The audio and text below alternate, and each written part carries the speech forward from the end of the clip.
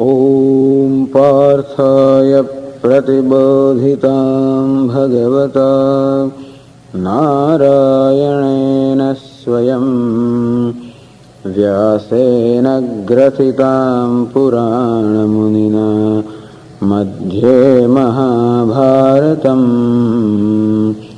अद्वैतामृतवर्षिणीं भगवतीम् अष्टादशाध्यायिनीम् अम्ब त्वामनुसन्दधामि भगवद्गीते भवद्वेषिणीम् यं ब्रह्मा वरुणेन्द्ररुद्रमरुतः स्तुन्वन्ति दिव्यैस्तवैः वेदैः साङ्गपदक्रमोपनिषदैः गायन्ति यं सामगाः ध्यानावस्थिततद्गतेन मनसा पश्यन्ति यं योगिनः यस्यान्तन्न विदुःसुरासुरगणाः देवाय तस्मै नमः।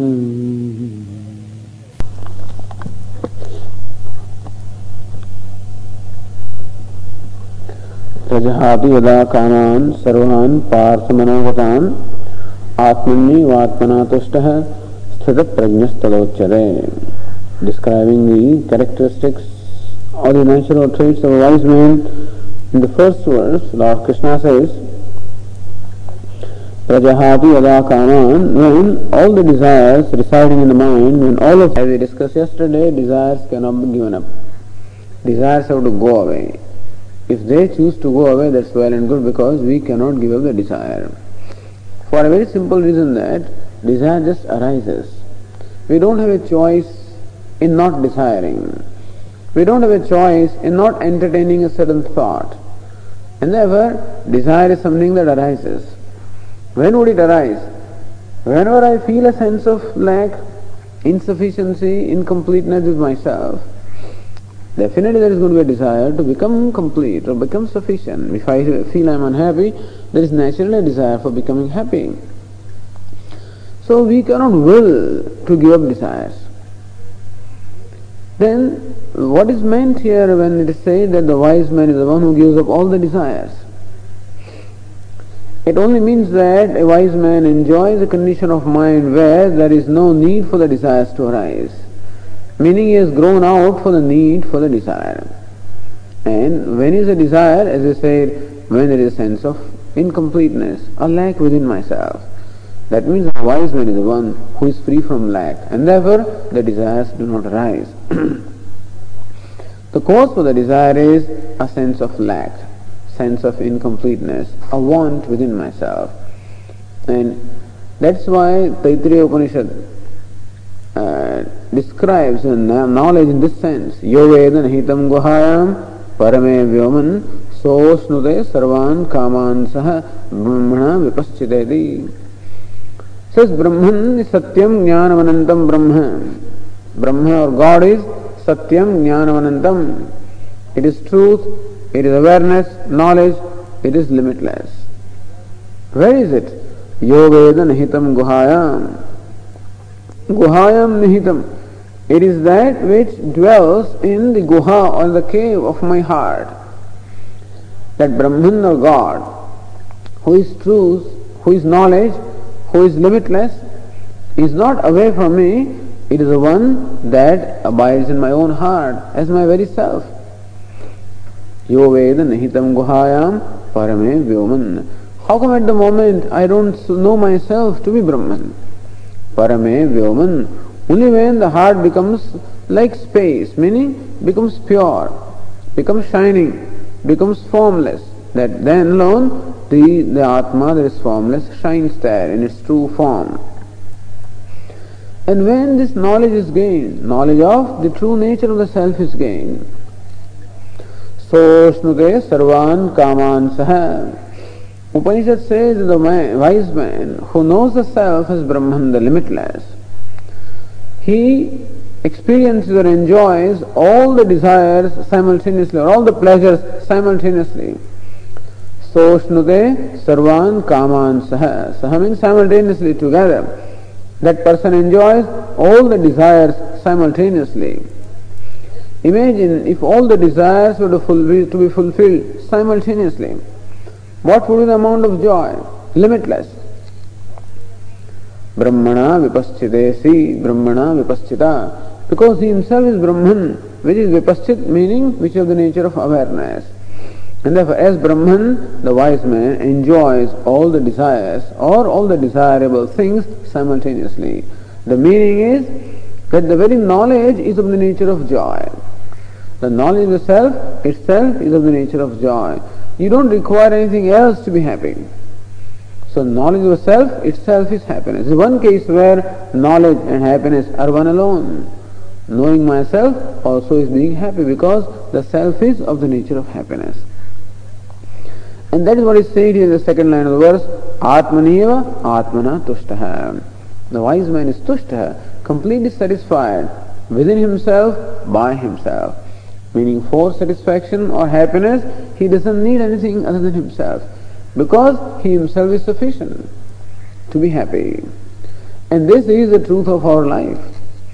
That in fact, we ourselves are sufficient to be happy. Really speaking, we don't need anything else at all because the self is of the nature of happiness. Except a wise person knows this and ignorant does not know, there is only difference. The self is the same whether the person is wise or ignorant. The wise one knows the self to be of the nature of happiness. So he knows the self as happiness. Therefore, no effort on the part of the wise person to be happy. Finds himself happy effortlessly. And when I am happy, where is the scope for desire? The moment when I am happy or completely satisfied, at that moment there is no desire in my heart. Even today. The moment when I find myself very happy, at that time desire cannot be. Desire can be when I am not happy. Then I want to be happy. But when I am happy, what do I want to be? I don't want to be anything. Because I am what I have been wanting to be. So the reason behind every desire is to be happy. And therefore when I find myself happy, it is a fulfillment of the desire. So in the heart that is happy, at that moment at least, there cannot be a desire. Yes, if there is a lack of happiness or there is a degree of happiness, meaning I feel that I am not happy enough, then there can be desire to be happy enough. But suppose I am happy enough, in that case, there cannot be a desire. Wise man is happy. That wisdom is the nature of joy or happiness. And therefore, there is no need for a desire. That's the reason why all the desires have left his mind. It is not that he has given up desires. It is that desires have left him. There is no reason for the desires to arise. Because the very ground for the desire, namely a want or incompleteness, is not there. So two things are there. That's the reason why all we have to understand is that as long as there is a desire in my mind that shows a sense of lack or incompleteness within me, because desire can be only for something that I do not have at the moment, and thus I feel that if I have something or if I experience something, that I will be complete or I will be happy. So it is that lack or want within myself alone that is responsible for the arising of the desires in my mind, and that lack can go only when I discover myself to be free from lack. And that is the knowledge of a wise man, and therefore there is no scope of desire. And so when desires do arise in my mind, what should I do with them? Should I go ahead and satisfy them right away? Well, this verse tells us that a wise man can be completely free from desire, meaning he enjoys a state of mind where the desires are no more there. Then perhaps I should also scrutinize whether the desires which arise in my mind, are they legitimate or valid desires? And thus we should scrutinize. Nobody would say that you should reject the desires, or suppress desires, or disown the desires. We have to be honest with ourselves. However, just because the mind demands something does not mean that it can be a legitimate demand or it can be a right demand. Mind demands security, happiness, naturally, because it thinks it is insecure and unhappy. But is it so? Is it true? I do feel a sense of limitation, a sense of lack. It is all right. But is it genuine or is it right? Is it valid? Let us put it this way. my knowledge of myself that I am an incomplete being, is it a valid knowledge? If it is valid knowledge, fine, go ahead and attempt to make yourself complete. But first of all, determine this, whether is it valid? Yes, whenever I look at myself from a certain standpoint, then I find myself an incomplete being, no doubt. When I look at myself from the standpoint of the body, no doubt I am a mortal being, subject to birth and death. Or when I look at myself from the standpoint of the mind, I am an incomplete being. When I look at myself from the standpoint of the intellect, I am incomplete with reference to knowledge. But then, the sense of incompleteness that I feel about myself arises because I do not look at myself as I am, but then I look at myself from a given standpoint. But then this body, this mind, the intellect, all of these are the tools, the vehicles that I have for performing certain functions. Who am I? Who dwells in the body? Well, the body is the dwelling place. The indweller is not the dwelling place. The self that dwells in the body has to be different from the body. And the mind and the intellect are the instruments that are used for performing various functions, like perception, like learning, like knowledge and all of these. But they are not myself. And so let the desire arise. And we don't dismiss the desire. Let us analyze the source of desire. Where do I feel that lack? Why there is a desire? I'll find that lack is there because I am identified with something. Identified with my body, or identified with my mind, or identified with my intellect, and therefore I become of the size or of the dimension of the body, mind or intellect. But then, is there a validity about it? That identification arises from ignorance. Thus we will be able to see how desires arise from ignorance. You go ahead and satisfy your desires, but know that desire arises. At least understand this, that desires have their origin in ignorance. And that fulfillment of a desire will not eliminate that ignorance which is the cause. So we keep providing symptomatic treatment for ourselves. As the desires arise, as the lack arises, we try to satisfy that. But then the desire per se does not go away because the very cause, namely ignorance, remains. The sense of incompleteness continues to remain. It just gets covered momentarily when a desire is satisfied. Again it appears and in the form of another desire.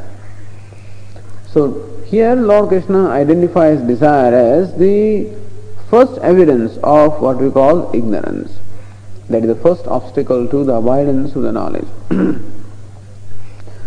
And thus, by analyzing the nature of desire and understanding that even after fulfillment of the desire, that I do not in any way change anything, because the ignorance cannot go by fulfilling desire, which is a product of ignorance, or by fulfillment of the desire even that lack will not go, because again it is arisen from ignorance. This is how a person becomes free from these cravings or desires. So Shankaracharya said, Tyakta putra vitta lokaishanaha sannyasi.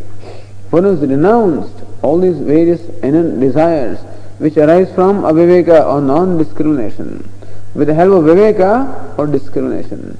So first step that is required in our life is viveka or discrimination. That when desires arise, when reactions arise, when thoughts arise, let us take time to scrutinize them. What is their source? Why do they arise? And what do I seek to achieve as a result of fulfillment of these desires? Also let us understand that. And what have I so far achieved by fulfilling variety of desires? Have I grown any more satisfied person than before? I may have grown wealthier. I may have grown famous. I may have grown bigger. But have I grown to be a happier person or a more content person? I will find that any amount of external gain does not make me more happier than what I am. Some internal growth does make me happier. And all of this we discussed at great length in Tattvabodha while discussing Viveka, Vairagya, etc. So this becomes therefore the first step here in order to understand the nature of self and in order to gain an abiding knowledge of the self is to release the mind from these desires, the demands, which are not legitimate. As we said, there are certain demands which can be classified as legitimate. For example, maintenance of this body. Certain basic requirements are there for sustenance of life. Like body has natural needs for hunger and thirst, and it's its basic protection and shelter. And we would not say that these desires are necessarily illegitimate because they are there to satisfy to sustain the life. But other desires we're talking about. Desire for food, I think, is a valid desire, it's a natural desire. But a certain kind of food, that's a cultivated desire. And eating only in a certain place is a cultivated desire.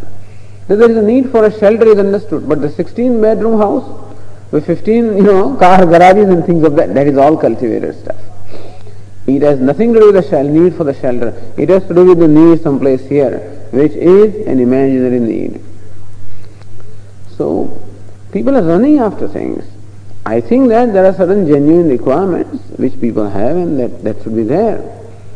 But then we keep on creating desires, creating requirements, because we find there is some void inside and we hope to fill up that void by surrounding ourselves with all kinds of things.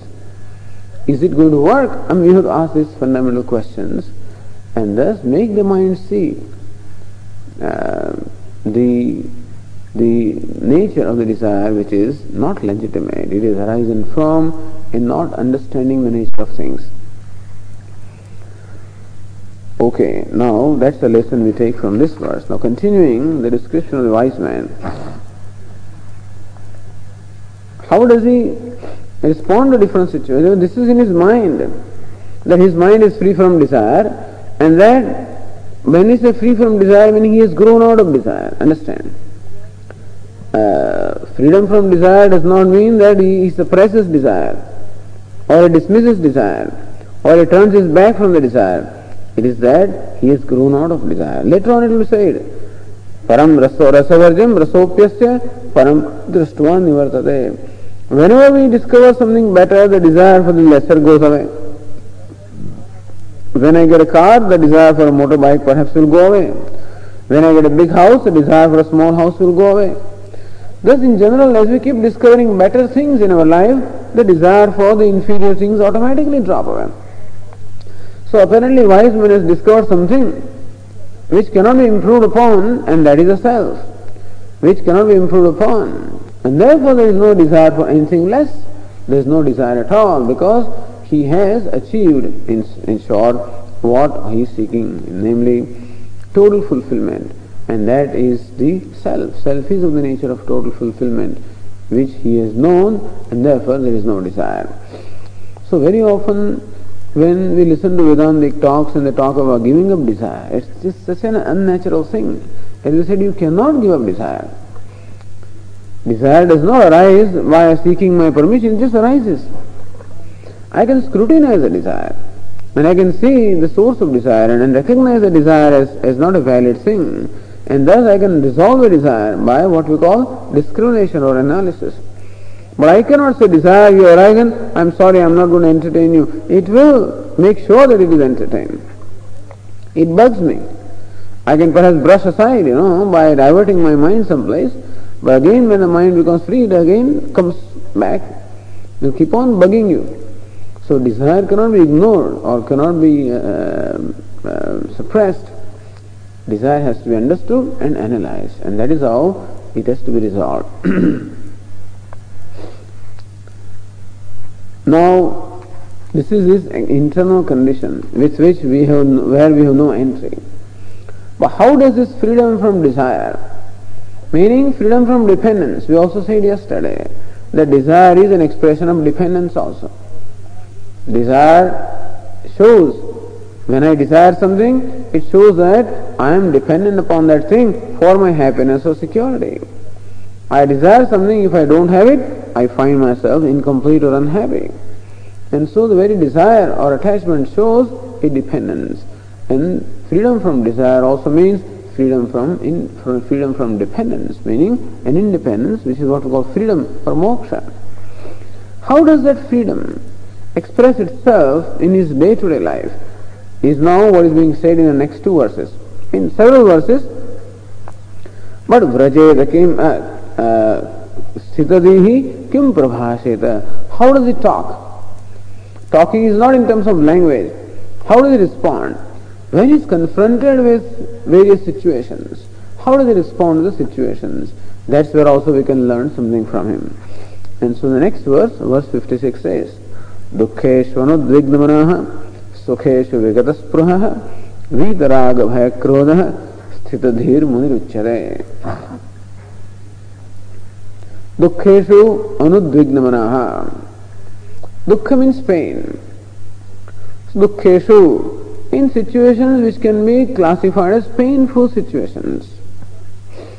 And then there are three sources of pain and three sources of pleasure also. So generally speaking, three sources of pain are identified. Adhyatmika, Adibhautika, Adidaivika. There can be pain from my individual being, from body. There can be pain because of the body. Body may be suffering from some illness and whatever. There can be pain from my mind also. There can be some emotional disturbance. So there can be pain either in the body or there can be pain in the mind also. I may be sad, I may be worried, I may be anxious, I may be hurt, and all kinds of things. These are also painful situations. So pain can be caused by what we call the individuality, which is called Adhyatmika. Pain can be caused also by the elements around me, Adibhautika. Heat and cold and perhaps my neighbors and the people around me, and then all kinds of things can also cause me pain. They used to identify pain as Vyagra, Sarpa, Chora, etc. Like a tiger, like a snake, like a thief. All of these are also causes of pain. They are called Adibhautika, the pain arising from the environment around me. Pain can be from my neighbors, from my not friends really, but from people around me. That can be pain. There can be pain from cats and dogs bite and stuff like that, So all of these pain can be classified as Adibhautika. And third is the pain that can arise from what we call cosmic forces. Like there can be an earthquake, there can be a storm, there can be a blizzard, all kinds of things can be there which can also cause pain. This will be called Adidaivika. Adhyatmika, Adibhautika, Adidaivika. Pain arising from individual being, pain arising from the environment, pain arising from the cosmic happenings or cosmic forces. So when all these different kind of pains, and then there is no one here who will be spared of these pains, whether man is wise or otherwise. It is the nature of the situations to bring pain and pleasure to us. How does a normal person respond to pain? By udvega. If I am confronted with a painful situation and I cannot retaliate, or I cannot eliminate it, I cannot remove it, and then I meekly suffer that pain. And that kind of feeling that arises in me is called udvega. I get perturbed. So when I meet with a painful situation, I get perturbed. And sukheshu vigataspruhaha. Similarly also, when sukha or a pleasant situation arises, that can also arise from body. I am feeling very good with my body. I am feeling very good with my mind. That can give me happiness. Or happiness can also arise from situations around me, from the friends, from my neighbors, from same cats and dogs and animals also. All of these can also cause me happiness. Or there can be happiness caused by cosmic events. My stars are very favorable, and so they can also cause me pleasure or happiness. So just as there can be pain from these three sources, there can be pleasure also from the same three sources. And when we confront this pleasure or what we call happy situation, how do we respond? We respond with spruha. We want more and more of it. Usually when we meet with painful situations which are unpleasant, situations which are unfavorable, we don't want them. And when we find that we cannot avoid them, we feel totally helpless. A sense of helplessness that arises, a sense of perturbance that arises, a sense of suffering, that hopelessness that arises in me, or sadness that arises in me when I am confronted with painful situation is generally what happens to an ignorant person. On the other hand, when I meet with what we call pleasant situations, then I welcome them. I want more and more of them. Spruha. Spruha means a desire for more and more of that happiness or pleasure arises in me. Like fire. If you pour butter in the fire, how the fire leaps, the flames leap and want more and more of it. And so in my mind today, if you give me pleasant situations, then I wish to, suppose you praise me, I want more and more of that. Give me good food, I want more and more of that. Give me comfortable situation, I want more and more of that. I want that it should never go away from me. It should always remain with me. So this, like the fire growing when the butter is poured, similarly mind also grows in its craving for happiness as it gets more and more. This particular thing is called spruha, which is what an ignorant person or a common person has. So to contrast the wise man from the common person, it is said here, Dukkeshu anudvignamanaha. He doesn't get perturbed, he doesn't get disturbed, he does not react with any kind of helplessness or sadness when he meets with painful situations. Nor does he get elated, or does he jump in joy or whatever, because he meets with what we call pleasant situations. Is it because the fellow is insensitive? This also can happen. Somebody just doesn't feel the pain, is not sensitive at all. Then also he may not react. Or somebody is not sensitive to pleasure or happiness, then also the person cannot react. Is it the lack of reaction that we find in the wise man, that poise of the mind that is able to maintain in all these pleasant and unpleasant situations, is it because of a lack of sensitivity? No. The reason is given in the second line, Vitaraga Bhaya Krodha. Because Sthitadhihi. Sthitadhihi also meaning the one who abides in this knowledge is Vitaraga Bhaya Krodha. The one from whom Raga, Bhaya and Krodha, they have gone away. Raga means attachment. Bhaya means fear. Krodha means anger. Since his mind is free from this attachment or craving for the pleasure and fear and anger, therefore he enjoys the poise of mind, not because he is insensitive. So wisdom makes the mind free from attachments, means cravings, free from fear and free from anger. This is how we can see the direct, immediate result of the wisdom. Or to the extent that we have gained this wisdom, to that extent we become free from this. Where is raga? Raga means attachment. What is meant by raga is that I feel happy in presence of a given thing. Or in absence of it, again I feel unhappy. So when a thing can make me happy by being present, or the thing can make me unhappy, I miss something when it is not there, understand that that relationship is called raga. And dvesha is just the opposite. That I am unhappy because something is there, and I feel happy when that thing goes away, I can get rid of it. Then that kind of a reaction is called dvesha or aversion.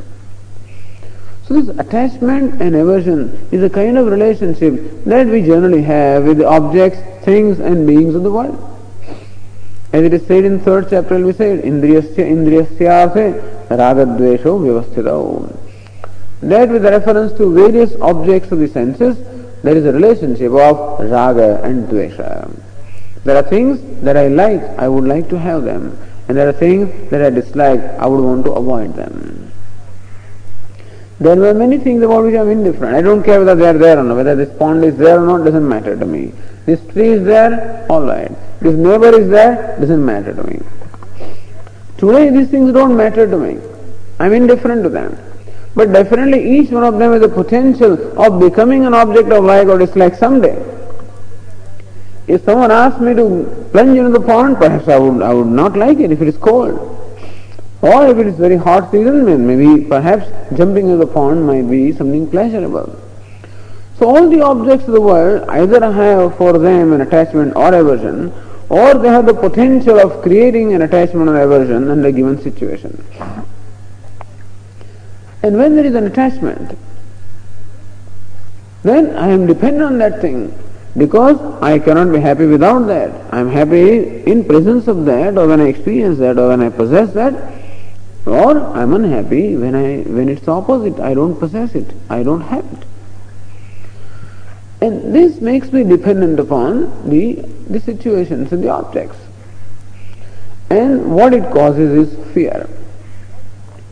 When I want something badly, or I must have it, there is always a fear of losing it, or not having it, or some obstacle coming and causing a separation between me and what I love.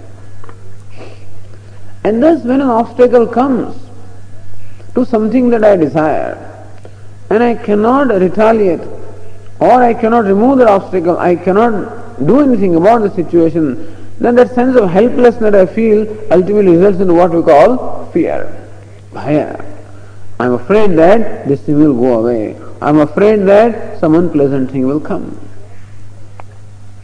And when I feel that I'm able to do something about the situation, that let me see how some unpleasant thing comes to me, then what arises is krodha or anger. So when I feel that I am able to retaliate or respond to a situation, then krodha or anger will arise. Suppose I want something badly and someone comes in the way of my acquiring that, definitely I am going to be angry.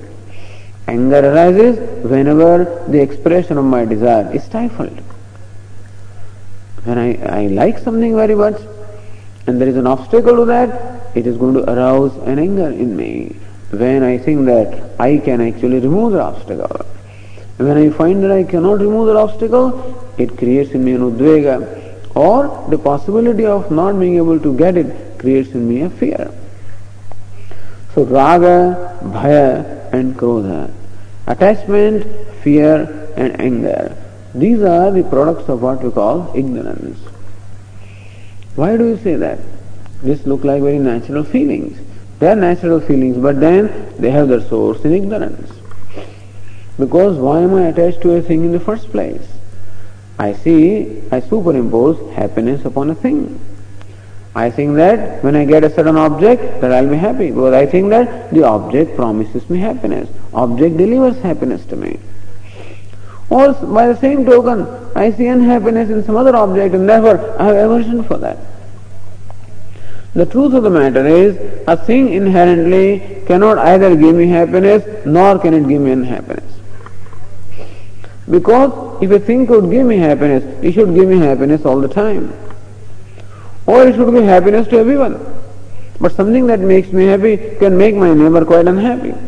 The very stereo which makes me so happy, I switch on, the neighbor is just, he just comes and shouts at me, because the very same thing makes me so unhappy. In India, when you are traveling in buses and public transportation, even though there is a very clear notice there, smoking prohibited, very often people don't observe that. They start smoking. Now he's my neighbor, sitting beside me, and he enjoys the smoke. And the very smoke comes in my nose, which I hate. So very same thing which can make someone happy, can make someone equally unhappy. And thus, when we analyze the nature of things by themselves, objectively, then we realize that happiness cannot be inherently the content of anything, nor can unhappiness be a content of anything. Both of them are something that is projected by my mind. Therefore, even attachment and aversion itself is an expression of ignorance, not knowing the true nature of things. And therefore, ignorance creates attachment and aversion. They in turn create fear and anger. And therefore, in the mind of a common person, there is attachment, aversion, fear, anger, all of this is there. And therefore, when I meet with a pleasant situation, because of attachment, I want it. I want to hold on to it. Even though a person knows that what comes will go away, and still I want to hold on to the thing. And thus I create a situation where again, someday I will have to be disappointed, because what comes does go. In any case, there is a nature of the thing that I want something to remain with me, it has a tendency to leave me. And I want something not to come to me, it always wants, uninvited things come to me. And thus, constantly we keep on reacting with udvega and spruha. Only we get sad inside or we get elated. And thus the mind always goes in a seesaw. Wise man enjoys the poise of mind because on account of knowledge of the nature of things and nature of the self, his mind is free from raga, dvesha, attachment, aversion, fear, anger and whatever. Sthitadhihi munihi uchyate. He is called munihi. Munihi means a wise person. Man means to think. Munihi is a thinking person or in a person of knowledge, enlightened person. So such an enlightened person does not react to the situations because does not see any need to react. And even we also don't react to situations. The moment when you are happy internally, then we find that the whole world is nice. See, when I find that I am good or I am happy with myself, I find myself happy with everything. When I am unhappy with myself, I find again myself unhappy with other things also. This person is happy at home with himself and therefore he is at home with everything else also. And therefore no reactions of udvega or no reactions of spruha. Neither elation nor depression. He is free from this kind of cycles because he is free from raga, bhaya and krodha, attachment, fear and anger. And therefore also the 57th verse, यस सर्वत्रानभिस्नेहः तत्तत् प्राप्य शुभाशुभम् नाभिनन्दति न द्वेष्टि तस्य प्रज्ञा प्रतिष्ठिता. Yes सर्वत्र अनभिस्नेहः. Sneha means affection. Abhisneha, excessive affection or excessive attachment. Yes, sarvatra anabhisneha. One is not excessively attached to anything. Sneha or affection, I guess, is the nature of a wise person. That he is affectionate to everyone, as it will be said in the 12th chapter.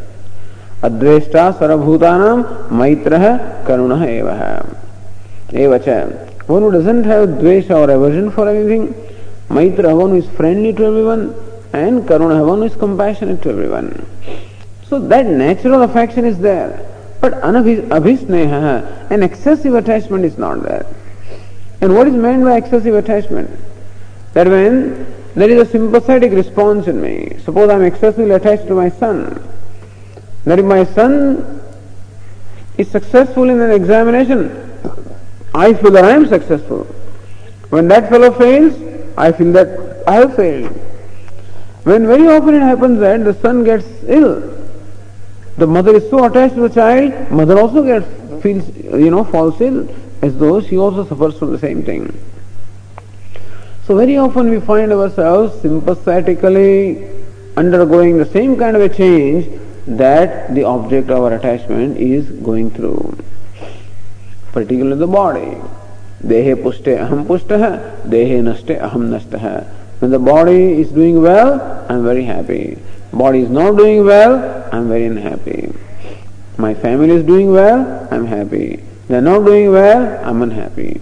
Friends are doing well, I am happy. Not doing well, I am unhappy. So this kind of a relationship that I have is called abhisneha, an excessive attachment. Yes, sarvatra anabhisneha.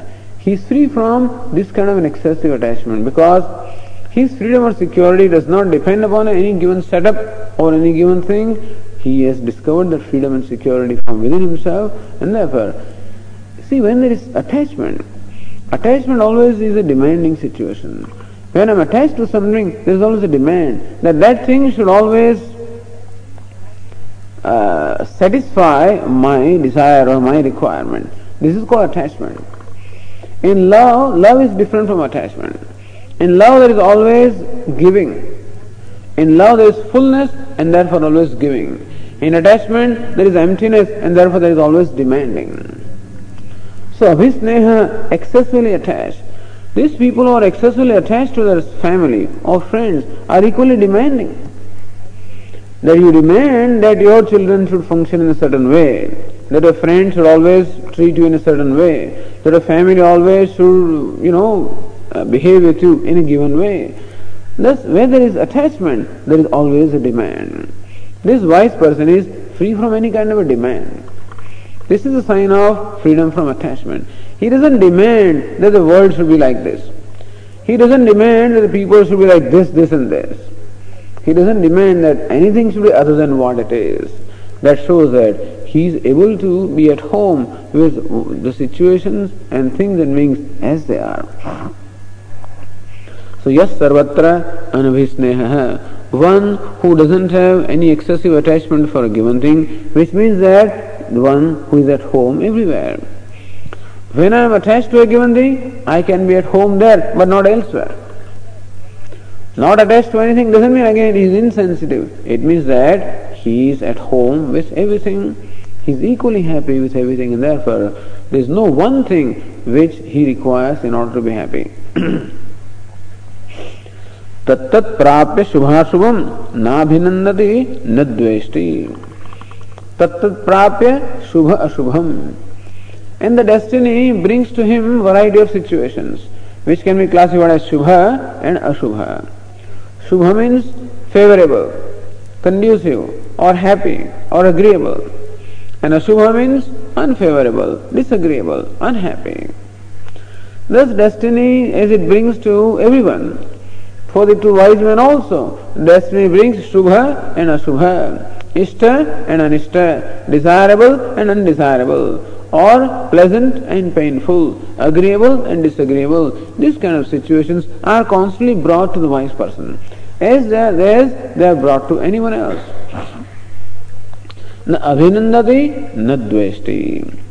When I am confronted with what I call a conducive or pleasurable situation, abhinandati, I jump in joy and I feel very happy and I praise the person who has been the source of my joy, which is fine.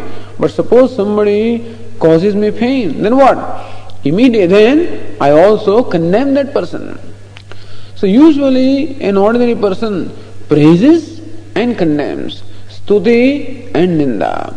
Ninda means censure, condemning, and stuti means praise. So usually these are the common responses that come from us, from an ordinary people or people who are not wise.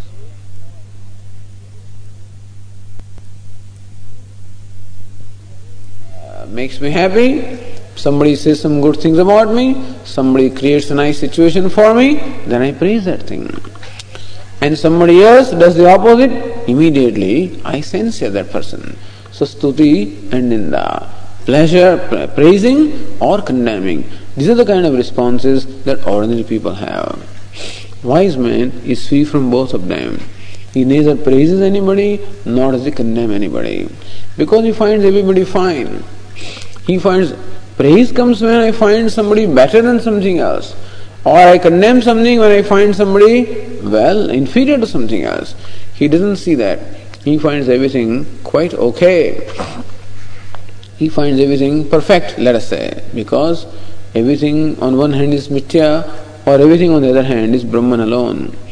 He sees his own self reflected everywhere, and therefore doesn't find anything to be condemned, nor does he find anything to be praised. So, na abhinandati, na dveshti. And that is how also he is able to maintain what we call a balance or poise of his mind. Tasya prajna pratisthita. Only for such a person, prajna or the wisdom becomes pratisthita, becomes abiding. When can the knowledge of wisdom become abiding? When the mind doesn't react. Mind doesn't go up and down like a seesaw, now elated and then depressed. In that mind cannot be steady. In there the wisdom can never abide, cannot be steady. The mind is steady or abiding because it is a non-reacting mind. And non-reacting not because out of force you do not react. Non-reaction does not mean that you don't express your reactions, or that you have made yourself insensitive not to feel anything. On the other hand, there is no need for reactions to arise. Reactions, again as we said, are nothing but the products of ignorance or not understanding the nature of things. But on account of wisdom, this wise man is free from all reactions. It is reaction that bring about stuti and ninda, praise and censure. So such things do not arise in him because he sees everything as fine. And then we can also see that the pleasure and the pain, both of them are part of life. And regardless of what we do, we cannot avoid them, because that's the story of the human life. We can like the wheel which goes up and down, and so also the situations will keep on going up and down. Now it is pleasant and then it is painful. This being the case, he accepts the situations as they come and respects things as they come. Therefore in pleasure, he doesn't just jump in elation, nor in pain does he get depressed or sad. And thus, this is how the wise man is on account of his wisdom. But these become the values for those who want to be wise, for those who are seeking knowledge. And what's the value? Vitarag bhaya krodha, that he is free from attachments and fear and anger. And therefore, we should also realize that attachments, anger, fear, all of these are products of ignorance. And therefore, when they arise in our own mind, we should scrutinize them. Not simply come under the sway. Anger arose, then I come under the sway. Fear arose, again I come under that sway. They will arise because of the habit, but then we should look at them, scrutinize them, and determine the causes. And also, the situation of condemning things, blaming things, dismissing them, censoring them, that also does not in any way, because even if I criticize things or I censure things, it doesn't change anything. So it's better that we understand that these are also facts of life, that things can be unpleasant, things can be imperfect. Everything has its virtues and everything has its limitations. Sometimes you may be exposed to the virtue, sometimes you may be exposed to the limitation. Both of them are facts of life and have to be accepted in an objective manner. Tasyevam harsha vishadavarjitasya vivekaja prajna pratishtita bhavati. For a person such as this, who is harsha vishadavarjitah, who is free from elation and depression, vivekaja prajna, that wisdom that is born as a result of the discrimination between the self and the non-self, pratishtita bhavati, it becomes abiding. So these are the two words. These two verses tell us how does a wise man respond to various situations. The next verse tells us how does he remain with himself. Suppose he is not doesn't have to respond to any situations. So how does he? What sort of a control does he have over his mind, or how is he when he is with himself? And that Lord Krishna explains in the verse 58 with a beautiful illustration. Yada samharate chayam kurmangani va sarvashah indriyani indriyasebhyah tasya prajna pratishtita. Give the illustration of a tortoise. Kurma means a tortoise. Angani sarvashah samharate. So whenever when there is some fear, then the tortoise effortlessly withdraws all his limbs under the shell. That's how the tortoise does. So whenever there is some kind of fear, how it withdraws all at will. How the tortoise at will is able to withdraw all its limbs under his shell. And similarly also, indriyani indriyarthebhyah yada ayam samharate. And so normally my sense organs are out in the world among the sense objects. But at will, if I am able to withdraw my sense objects from the sense organs, like a tortoise withdraws at will all his limbs from when it desires, if that kind of a control of mind I have, then tasya prajna pratishtita, then the prajna of the wisdom can become abiding. That this is the kind of a control or mastery that the wise man has over his mind, that he can withdraw his mind at will. He can shake off things from his mind also at will. There can be sometimes temporarily, effects of the situation, but one can shake off. Swami used to give illustration of a Tanjore doll. It's a doll having a very heavy base. And so if the doll is standing like this, with a heavy base, if you tilt it, it will again become erect. Tilt another direction, become erect. Why? Because there is a heavy base.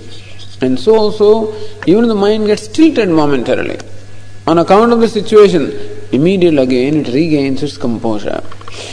And so, here the wise man is described as the one who has this mastery over the mind, that at will he can withdraw his sense organs from the sense objects.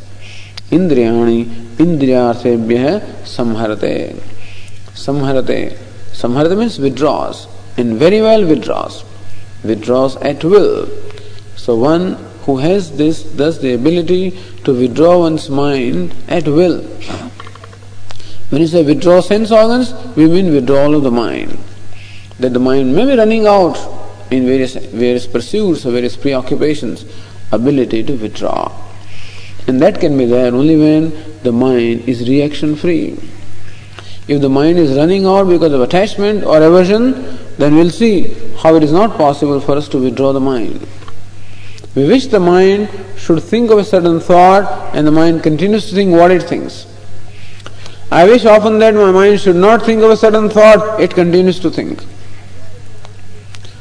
I wish that my mind should be free from thoughts, it continues to think. And we therefore find that we do not enjoy a mind which is under our control, or let us say, which does what we want it to do. That we do not enjoy that mastery over the mind, that we can apply the mind where we want to apply. More often than not, the mind has its own way or own sway upon ourselves. Here on the other hand, this is a person who enjoys a mastery of the mind, and therefore is able to withdraw the mind at will from its preoccupations or from its pursuits, just as a tortoise is able to withdraw his sense organs within himself. Okay.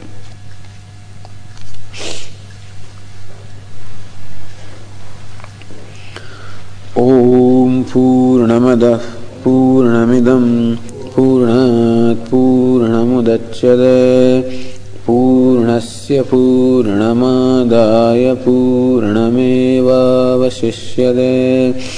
Om Shanti Shanti Shanti. Shankaram Shankaracharyam Keshavam Badarayanam Sutra Bhashya Krutau Vande Bhagavantau Punah Punah. Ishvaro Gururatmeti Murti Bheda Vibhagine Vyomavad Vyapta Dehaya Dakshina Murtaye Namaha. Om Shanti Shanti Shanti. Hari Om Shri Gurubhyo Namaha. Hari Om.